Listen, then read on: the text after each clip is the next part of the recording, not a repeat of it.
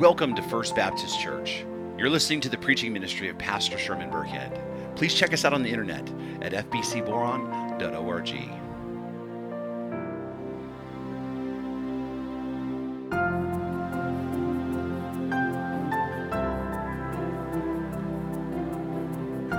Romans chapter 7, beginning in verse 7. And the word of the Lord reads, "What then shall we say? That the law is sin? By no means. Yet if it had not been for the law, I would not have known sin. For I would not have known what it is to covet if the law had not said, 'You shall not covet.' But sin, seizing an opportunity through the commandment, produced in me all kinds of covetousness. For apart from the law, sin lies dead. I was once alive apart from the law, but then the commandment came, and sin came alive, and I died. The very commandment that promised life proved to be death to me. For sin, seizing an opportunity through the commandment, deceived me, and through it killed me. So the law is holy, and the commandment is holy and righteous and good. Did that which is good then bring death to me? By no means. It was sin producing death in me through what is good, in order that sin might be shown to be sin, and through the commandment might become sinful beyond measure." This is the word of the Lord. The late Jerry Bridges once wrote, "Love provides the motive for obeying the commandments of God, but the law provides specific direction for exercising love." So last Wednesday evening, Kim, Carson, Michaela, and I were all of us headed to California City. And we were headed for dinner because we were meeting some family in order to celebrate our nephew's 14th birthday. And we decided to take Carson's car, and so he was doing the driving. And as we were driving on the road to California City, the California City cutoff there between 58 and California City Boulevard, we were on the two-lane stretch of that, and it was a dark, two-lane road. And Carson commented on how bright the lights were of a vehicle that was coming toward us. And I took a moment to kind of take the opportunity to teach him a little bit about how to drive. And I told him that when you see bright lights like that, instead of staring directly into the light, just look at the side of the road where the line is. That way your eyes are fixed on the road and not so much on the lights. But I no more than get those words out that I realized the driver in the vehicle was headed our direction really fast and had shifted into our lane and was coming straight for us. And in a moment, in an instant, I began to believe that my family and I were about to have a head-on collision. And I remember thinking that we're probably not going to survive. And then I remember Carson getting on the brakes and starting to steer towards the shoulder. And then at the very last second, the other vehicle swerved and got back in its lane and passed us without any contact. Naturally, once reality set in, we were all emotional, and especially given the loss that our community has recently faced under similar circumstances. In fact, I had just that Saturday before presided over a funeral of the two young people who were killed in that accident. And in my heart, after the initial shock, was moved to gratitude towards God for sparing our lives. Obviously, gratitude's been on my heart. We've been talking about it for the last 3 weeks. And I was very grateful, and I became introspective. And I reminded myself of some important things that I need to continually do in my life. That is, number one, tell everyone that you know that you love them. Those that you love ought to know that you love them. Do not leave them guessing. Those that you are proud of need to know that you're proud of them, right? Those that mean something to you need to know that, because life is short. Secondly, we need to forgive quickly and settle accounts very fast. Don't carry around grudges because you don't know when you can ever settle that, right? Make your peace with those around you. You never know when you will never have another chance to make things right. And third, and most importantly, share the gospel with everyone that you come in contact with. Because life is short, and we will all one day die, and all of us will come face to face with God, and He will judge everyone.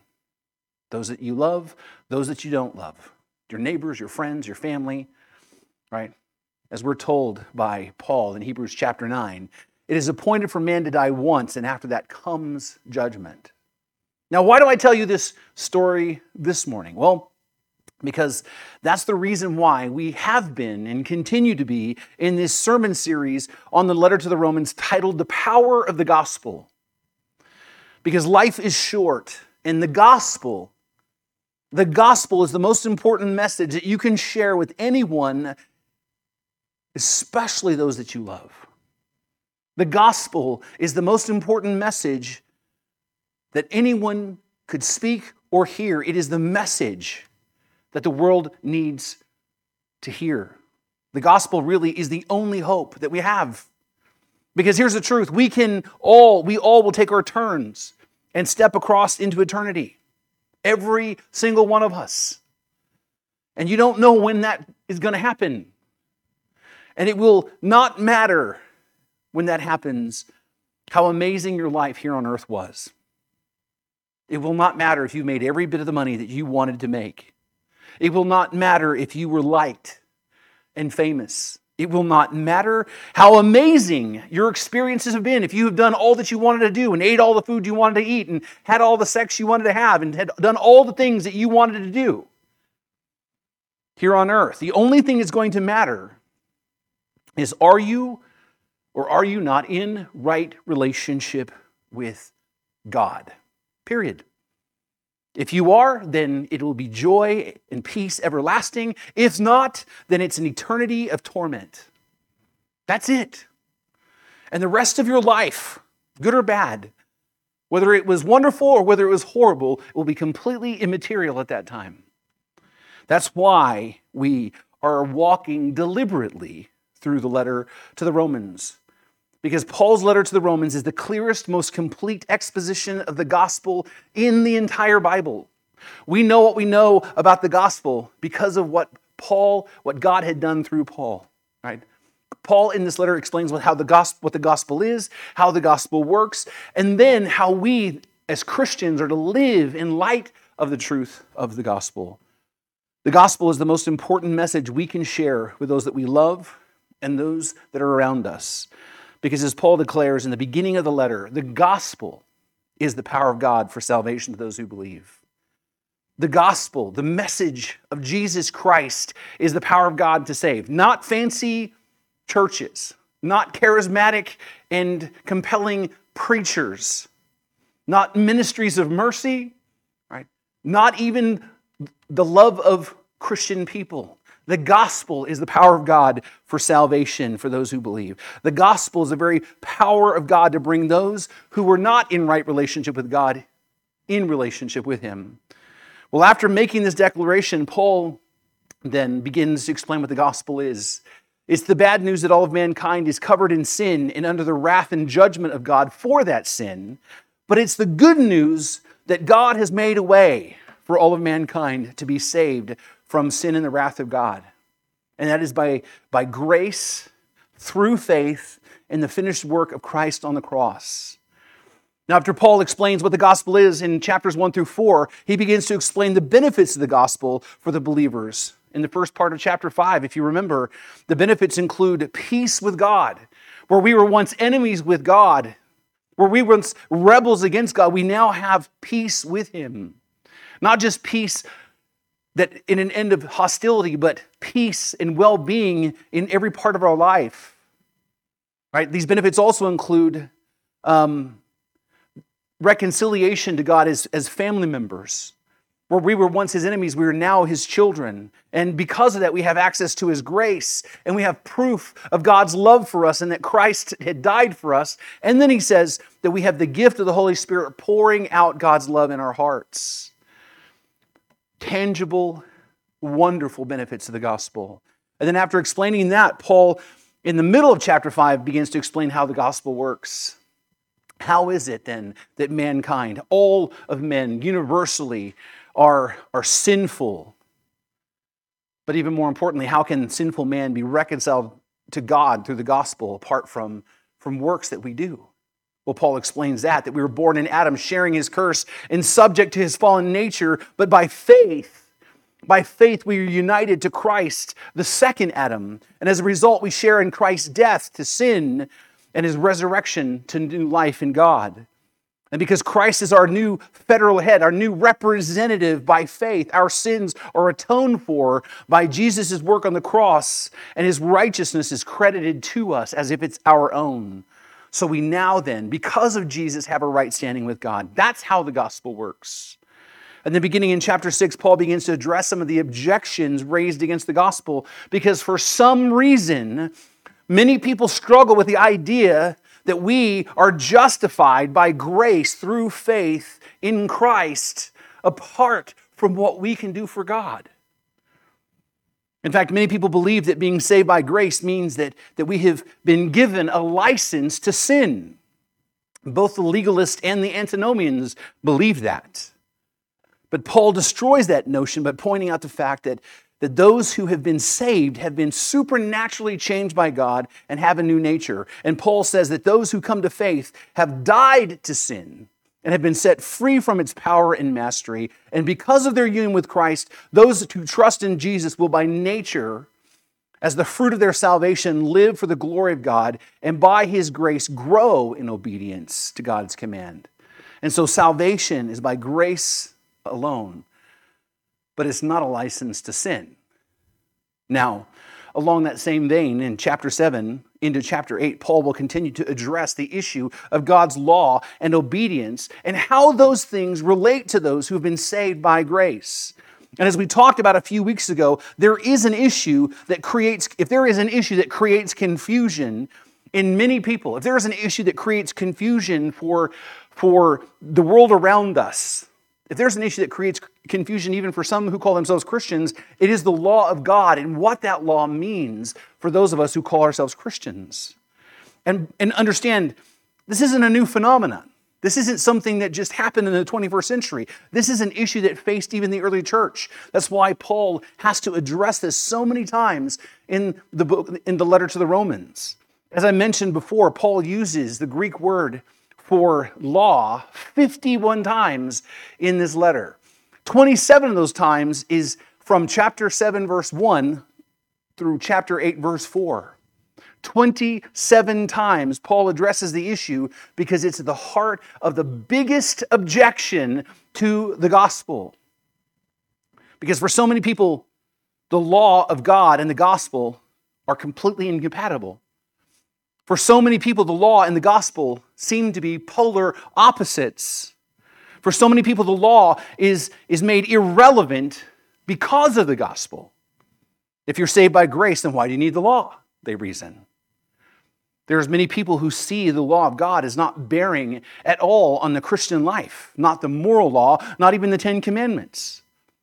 And any discussion of obedience, any discussion of repentance by those who would talk about it are rejected out of hand as legalists because what does the law have to do with the gospel?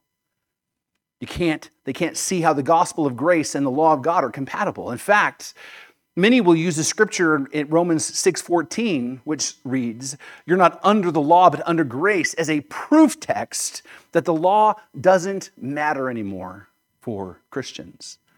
These people, as we've talked about, are called antinomians. This is from the Latin word that literally means no law. Those who believe in no law. They believe that since we've been saved by grace, the law of God given in the Old Testament is irrelevant and has no bearing in the life of the believer. Now, on the other hand, there are those who believe that the gospel, they claim to believe the gospel, but they say that salvation by grace alone is untrue because of the law. Because how can the law be that reveals God's character? How can that law then be set aside? How can we be saved by grace alone, since the Bible also then commands us to be obedient to God's law? There are many people who believe that faith just simply isn't enough. and that you must obey some set of rules to prove that you have faith, that you are a Christian. Some will say that you have to keep the 10 Commandments, that it's mandatory for your life. Others will say that you have to keep the entire Torah. Others will say that you have a whole new set of rules to keep to prove that you're Christians, like haircuts and dress codes and things like that. These people are, as we've said before, legalists. And legalists come in many shapes, in many flavors, in many attitudes. Right? And we spent quite a bit of time talking about that the last time as well. But the thing that we need to keep in mind as we continue to move forward is both of these perspectives, both of these points of view are in error. Both antinomianism and legalism are errors that distort the truth of the gospel. Because it is true, we are saved by grace alone, through faith alone, in Christ alone. But it is also true that those who are truly saved have been transformed and will as a byproduct over time, grow in obedience to the law of God. And that is the overarching point that Paul is making as we go through this section. The moral law, the law of God, is still relevant for everyone, including believers. As Paul says in 1 Timothy 1:8, we know that the law is good if one uses the law lawfully or rightly. Because theologically speaking, the law of God is the revelation of God's own character. It reveals who God is and how God is. The moral law reveals God's righteous character, and because the moral law is His character, it's also His standard for righteousness for human beings. God requires moral perfection. God requires moral perfection because God is morally perfect. God is completely just, completely righteous, and He requires that kind of righteousness out of those who be in right relationship with Him. And the moral law revealed in Scripture, summarized in the 10 Commandments, and further summarized by Jesus in the greatest commandment, is the basis on which God will judge the world. God will judge all of humanity by this standard. And that, brothers and sisters, is why we need the gospel. Because that kind of righteousness is out of our own reach. That kind of righteousness and that kind of moral perfection is beyond our own ability to live in and attain. We can't fulfill the law of God on our own. We can't live up to that standard no matter how hard it is that we try. That's why we need the gospel. It's impossible for us to attain moral perfection. We need someone to do it for us. And that's exactly what Jesus did. Jesus is the one who kept the whole law on our behalf. And more than that, He is the one who atoned for our sins by His own blood. Our transgressions are blotted out because Christ's atoning work on the cross. And because of this, by faith in Jesus, not only have our sins been forgiven, His perfect righteousness, His perfect law-keeping can be credited to us. Through Christ, we are made righteous in the eyes of God. We are saved by grace through faith in Christ and His finished work on our behalf. By faith, we are declared righteous, perfect according to the law, because of what Jesus has done. But here's the thing that we need to remember. The law doesn't go away. The law isn't set aside. The moral law doesn't become irrelevant. It is still the measure of God's character. It is still the standard of righteousness that is required of mankind. And that's why we must come to faith in Christ. That's why we must repent and believe the gospel, because without Christ, we will be judged by this impossibly high standard. And so, yes, we're saved by grace through faith, but the law doesn't go away and is still binding on everyone. It is just those who are in Christ are not depending on their own ability to keep the law. We are depending on Jesus by faith and His keeping the law for us. And those who have come to faith have been set free from the power of sin and are now being empowered by the sanctifying work of the Holy Spirit to grow in obedience to God's law, not as the root of our salvation, but as the fruit and the outworking of it. Now, in the last section, Paul dealt with the legalist mindset related to the law. And he made it clear that in Christ we have died to the law. And the law, the written code, is no longer our master. Christ is our master. As he said in verse 4, likewise, my brothers, you have also died to the law through the body of Christ, so that you may belong to another, to him who has been raised from the dead, in order that we may bear fruit for God, the fruit of obedience. Now today, Paul is going to deal with the antinomian perspective. And somehow, right, some people believe that again, the law, because of the gospel, is irrelevant and useless. And according to some, the law actually is somehow worthless. And some people would even say evil. Look with me in verse 7. Paul asked rhetorically, what shall we say? That the law is sin? Is the law itself sin? Now, I don't know about you, but I've read this text many times in my Christian life, and every time I've come to this, it kind of perplexes me. Is the law sin? I mean, from where I've always stood, that seems like a silly question to ask. And my reaction, even as a new convert who didn't really know anything, has always been, well, no, of course it's not sin. It really seems like a bizarre question to ask. But here Paul is asking this question in his diatribe. He's asking and rehearsing this question as if someone had asked this question of him before. Remember, Paul, in a big portion of this letter in Romans, is having a two-way conversation with an imaginary person to help express his thoughts. He's having a back-and-forth conversation to illustrate his point. And we see that in Romans chapter 6, verse 1. Paul asks, what shall we say then? Are we to continue in sin that grace may abound?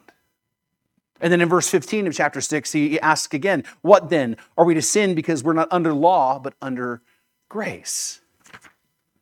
Paul, in this part of the letter, is employing the literary device of a diatribe in order to deal with common objections to his theology. And he does so by asking and answering questions that he has heard many times before, which means someone asked this question.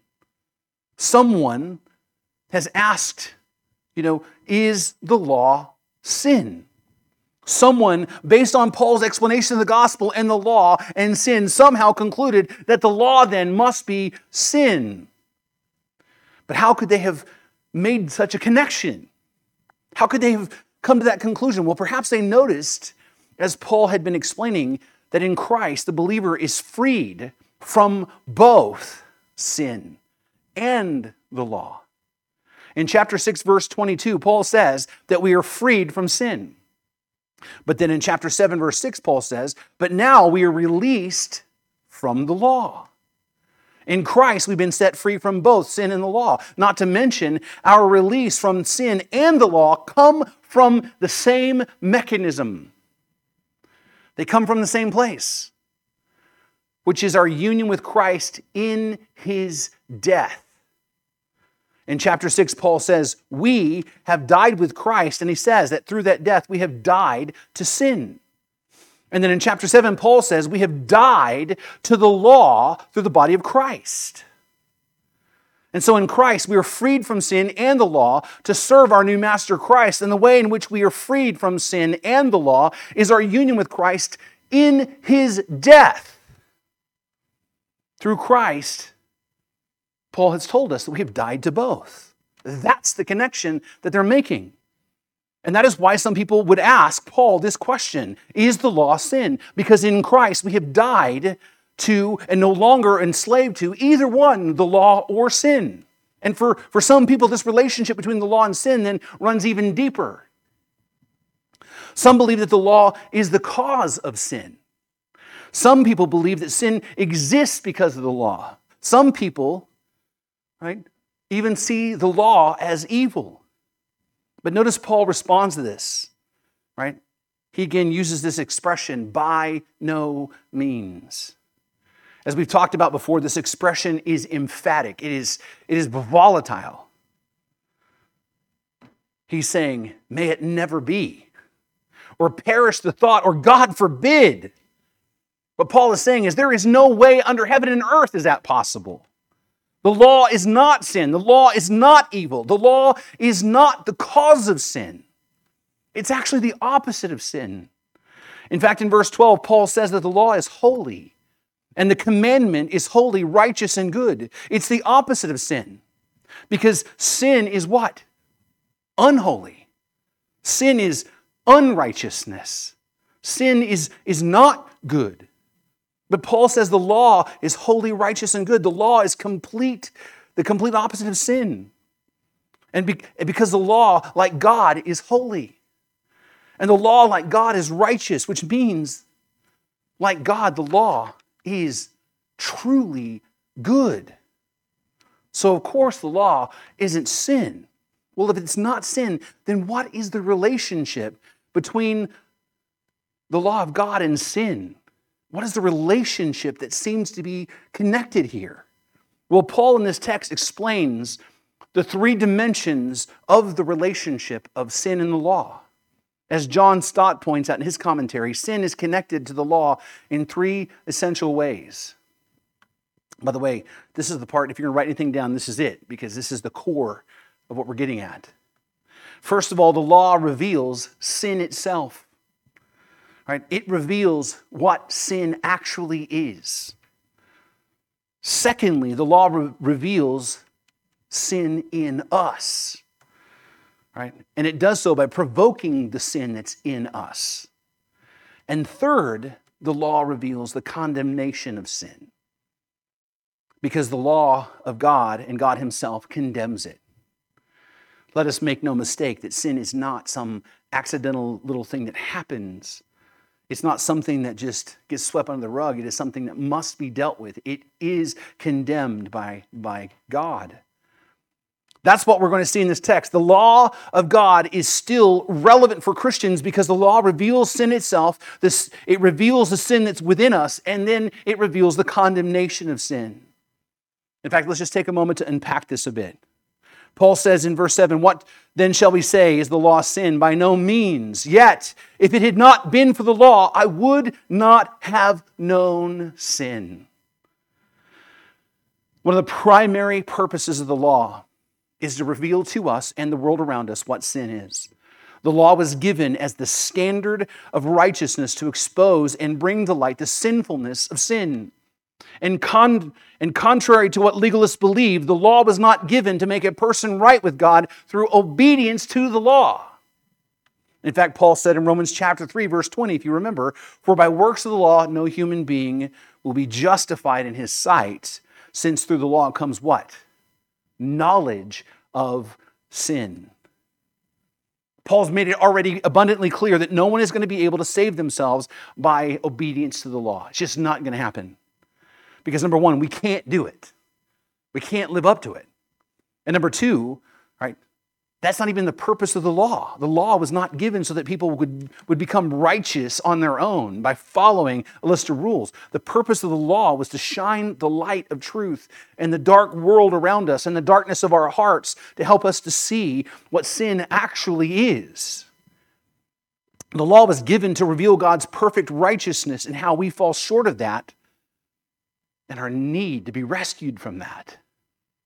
And this is so important for us as believers and those who are called to go out into the world and share the hope of Christ. This is important because if there's one thing the world does not know and doesn't want to know, is what sin is. If there's one thing that the world doesn't know and doesn't want to know, is what sin is. Right? And you know how I know that? Almost every person in America today believes that right now that if they die, they deserve eternal life rather than hell. Almost every person that you meet believes that if there is a heaven and there's a life after death, they believe that they deserve to go to heaven. And if you ask them, what then is the basis of that belief? Why do you believe that you think that you deserve eternal life? You will find almost all of them universally will say the exact same thing. I am a good person. Universally. That's what they say. I'm a good person. Yeah, I make mistakes. Yeah, I slip sometimes, but I'm a really good person at heart, right? I'm a really, really good person. Almost everyone that you meet on the street believes sincerely, not flippantly, but sincerely believe that they're good people. Most people believe that they have within them enough goodness to warrant salvation. And the reason why people believe that is they just do not know what sin is. They don't know it. Because they didn't, right? Because they did, they wouldn't see themselves as deserving to go to heaven. And they certainly wouldn't think that their goodness is the basis of their salvation. They don't know what sin is. And because of that, they don't know then how heinous sin is before a holy and righteous God. They don't understand how destructive sin is. They don't understand how much God hates sin and how He will judge it at one point in the future.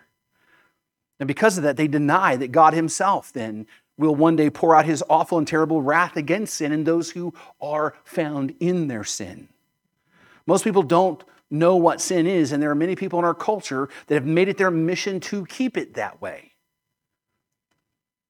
One of the biggest lies that's being perpetuated in the world right now, right, by so many people who see themselves as loving and caring and compassionate, including many people who claim to be Christians, is the lie that sexual immorality is somehow not sin. Right? Especially when it's between loving, consenting adults, is what they say. Many people, including many who claim to be Christians, will stand up and argue that immoral sexual behavior is not sinful. This includes sex before marriage, promiscuity, pornography, polyamory, which is so weird, and homosexuality. And this lie has been perpetuated long enough that most people believe that to be true. Just listen to the teens in your own community. Almost every junior high and high school student agrees with that. That's why you can get banned, by the way, on social media like that. That's why people have lost their jobs and gotten fired for what they publicly said they believe. That's why people get canceled for saying that sexual immorality is sin. Right? In fact, Focus on the Family, a ministry that many people have followed, recently has had their office buildings attacked and graffitied because people are saying their stance on traditional marriage is the catalyst for the shooting that took place recently at an LGBT nightclub in Colorado. They're blaming Focus on the Family for what this one man did. Right? Christians who believe the Word of God and what it says about marriage are being blamed for the hate crime that's committed by a monster. Right? Because Christians affirm what the Bible says about sexual immorality. That somehow they're responsible for the act of someone who is caught up in deep sin of their own. And that's just the tip of the iceberg. We live in a moment when people call what is wrong right and what is right wrong. We've seen it, all of us. We live in a moment when people without remorse will advocate for the killing of unborn children and the mutilation of the bodies of children who are actually older. Mind-blowing. Did you know that in the state of California, a minor can get an abortion and receive medical help to transition to a different gender without the consent of their parents, but a minor cannot get a tattoo in California, even with the parents' consent? Did you know that? A minor can't have some ink put underneath their skin, but they can have their body parts mutilated and unborn children ripped out of their bodies, even without so much as a word to those that have raised them and loved them. The world around us does not know what sin is. The world around us wants to keep it that way. But the law of God reveals what it is. Paul says, yet, if it had not been for the law, I would not have known sin. For I would not have known what it is to covet if the law had not said, you shall not covet. One of the purposes of the law is to reveal sin. which means the law is indispensable for us if we're going to share the gospel with the world around us. Because the truth is simply this: until we know what sin is, and until we know how sin is an affront to God and how sin has separated us from God, we will never understand truly our need for Christ. We may be attracted to Him, we may be attracted to His ethics, but we will not truly understand why we need Him. Because the gospel makes no sense without understanding what sin is. You see, you can go and tell people that Jesus loves them, which is true, and you should tell people that. But that by itself will not help them to understand their need for Christ. That is not going to help them to understand their need to repent and believe. That by itself is not going to help them to understand their need to pick up their cross daily and follow Jesus. That requires something radical in your life. If you cannot understand, and by the way, I would say that you can't even understand fully Christ's love for you until you understand what He had to do to overcome your sin. And you can tell people all you want to that God has a wonderful plan for their life, which absolutely may be true, right? But that's not going to motivate them away from their idols, including the idol of self. Not to mention, God's wonderful plan for their life might not be the wonderful plan that they have for their own lives. Because the wonderful plan they might have might include living in a state of rebellion to God. There are some people who really, really, really love their sin. The fact is, if we're going to help people to see and understand their need for Christ, we have to help them to understand what sin is. And the way that we do that is to point them to the objective standard of God's holy and righteous and good law. The law of God is the mirror that we have to hold in front of them so they can see what sin is and see who they really are and understand that they are hopelessly covered in their sin. Because only then will they actually begin to see what they need Jesus for. Only then will they understand the depths then of God's love. Only then will they understand how amazing God's grace and mercy are.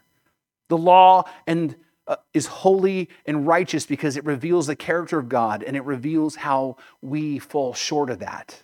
The law is good because it helps us to see our desperate need for Christ. And then Paul says in verse 8, "But sin, seizing an opportunity through the commandment, produced in me all kinds of covetousness, for apart from the law, sin lies dead." Not only does the law reveal sin, it reveals the sin in me because it provokes the sin in me. And this is something we all know to be true. Because every one of us has experienced it.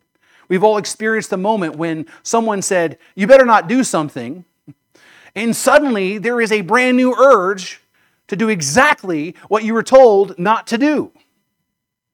There have been times in your life and my life when we were happily minding our own business, but then we were told you can't do something or you better not do something.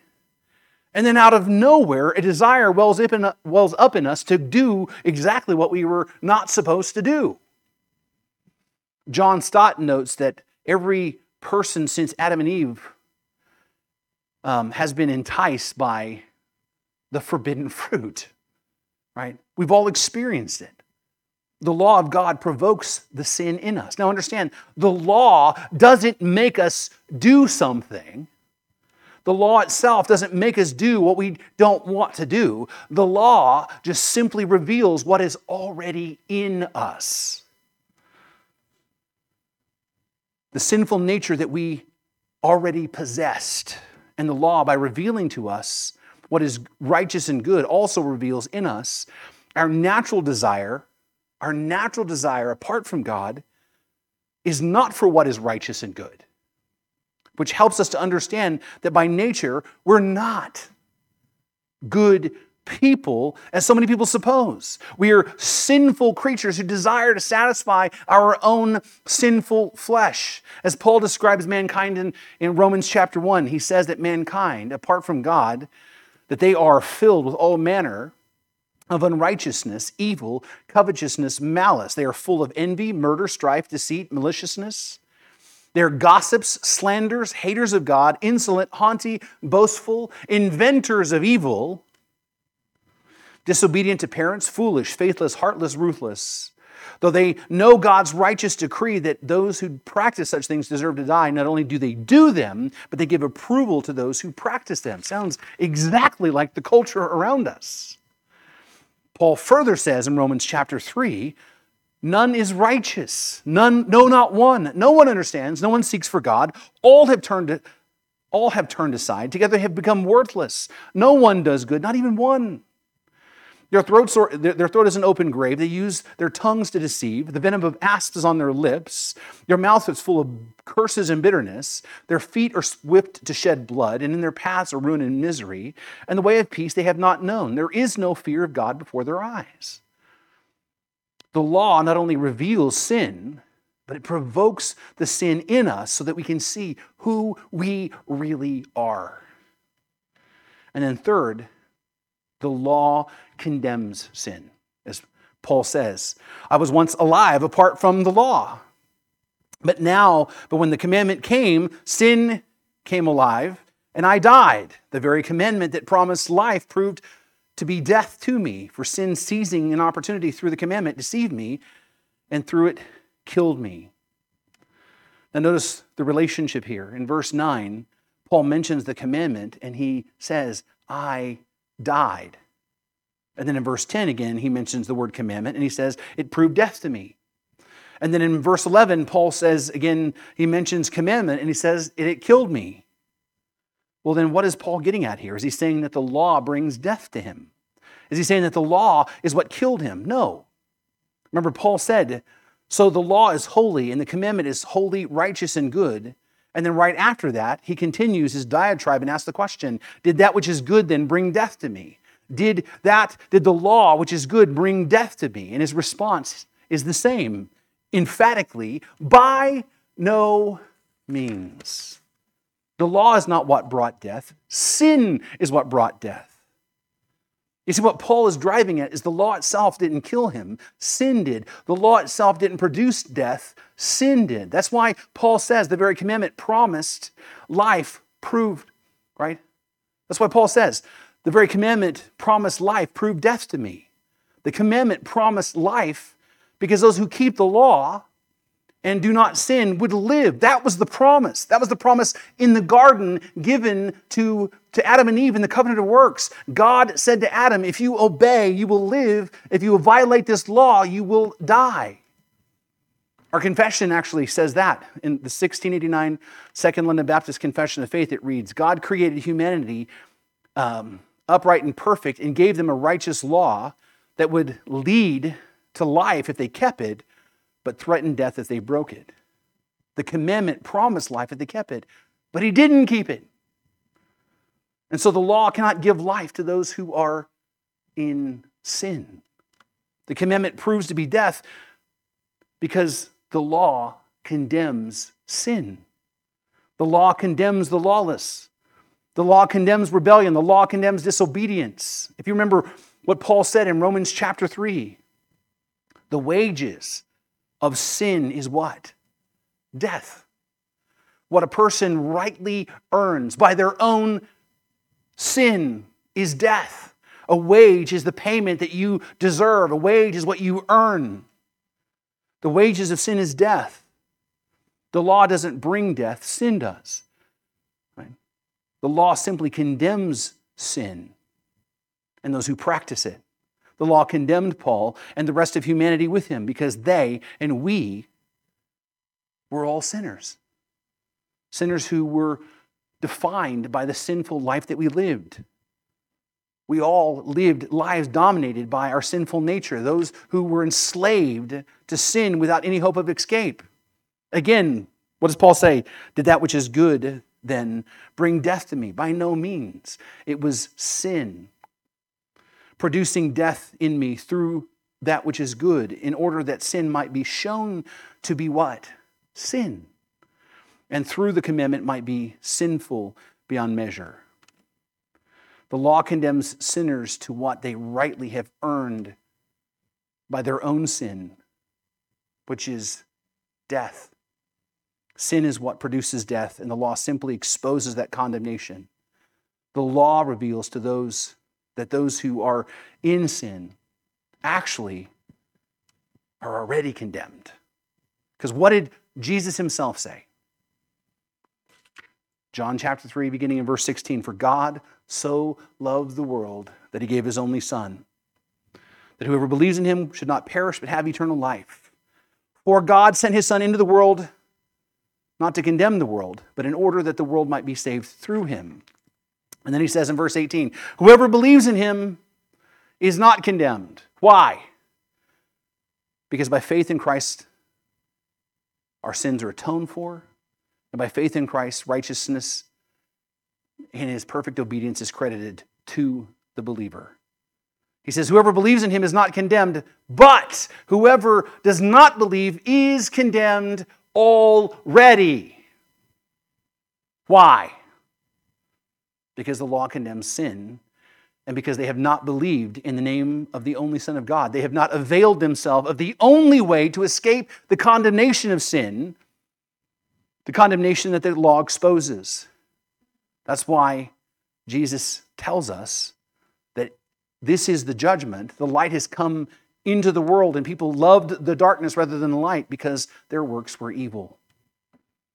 You see, the only people who were not condemned are those who believe in Christ. The only people who are not condemned are those who have turned to Christ in repentance and faith. The people who are not condemned are not those who work really, really hard to obey the law.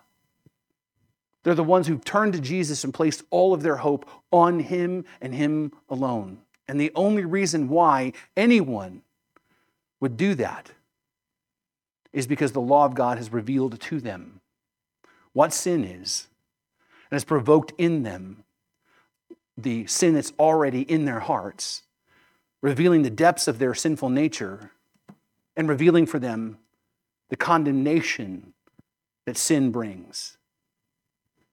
It is the law of God that helps them to see the truth of who God is and in light of that, who they are and their desperate, desperate need for God himself to rescue them.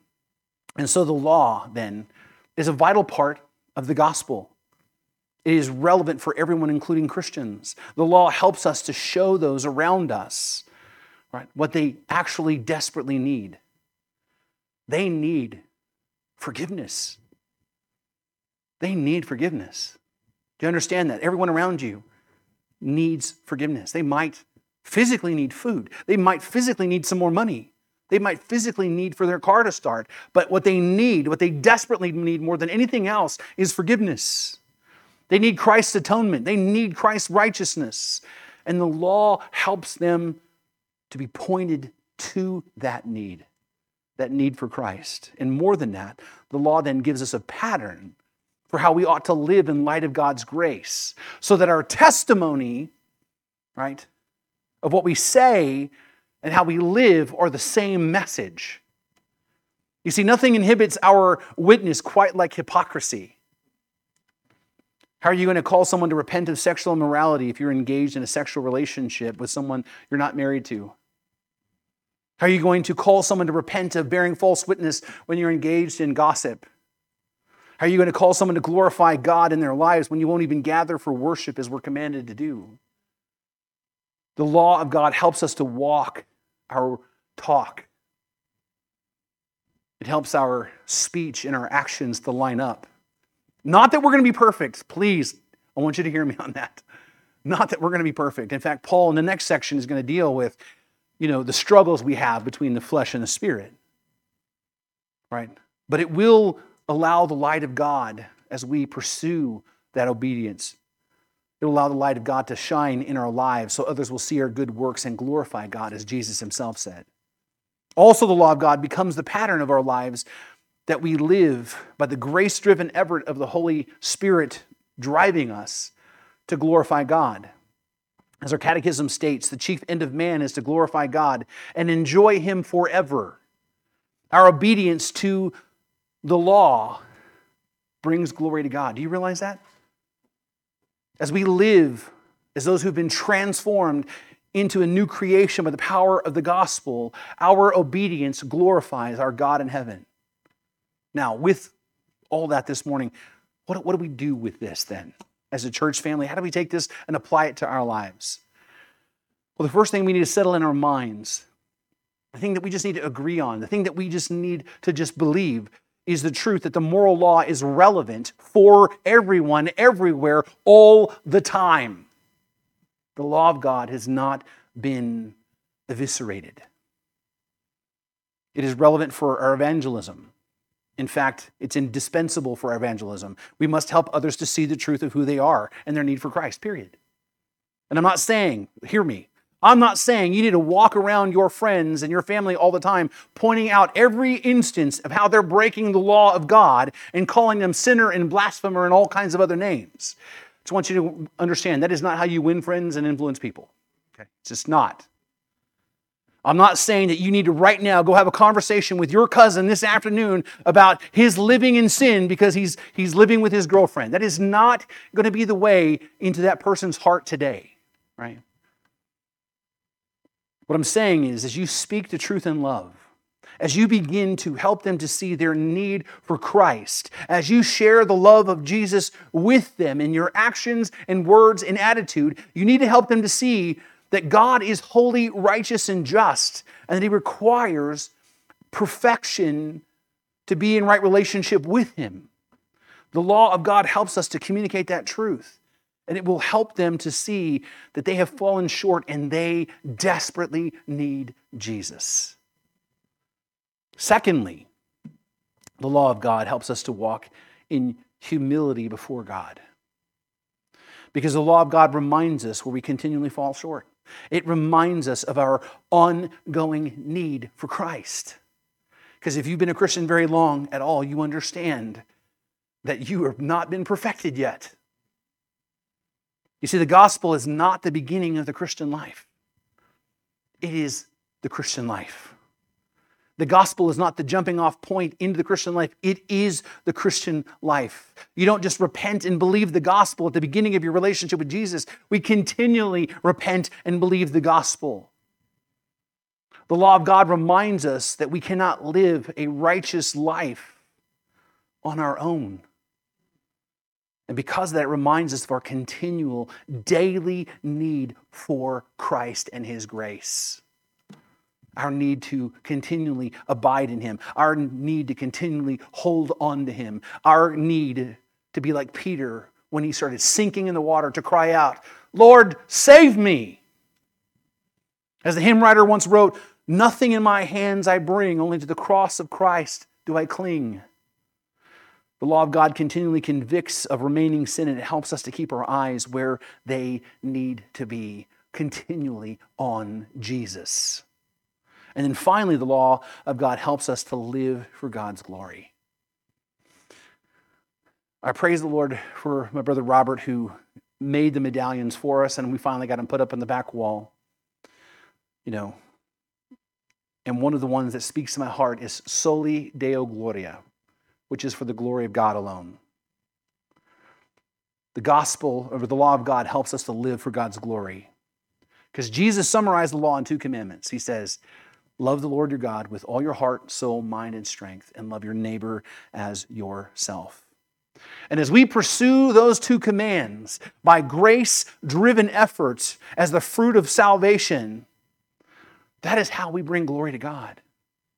When you worship the Lord in spirit and in truth, you glorify God. When you love your neighbor, you glorify God. When you love your neighbor who is really, really, really, really, really hard to love, you glorify God. As we grow in grace, as we seek to honor God through obedience to the law, we bring glory to God. You've been listening to the preaching ministry of Pastor Sherman Burkhead, a production of First Baptist Church in Boron, California. Our website address is fbcboron.org. And would you please consider partnering with us financially as we work to share the hope and the gospel of Jesus Christ with our community and our world.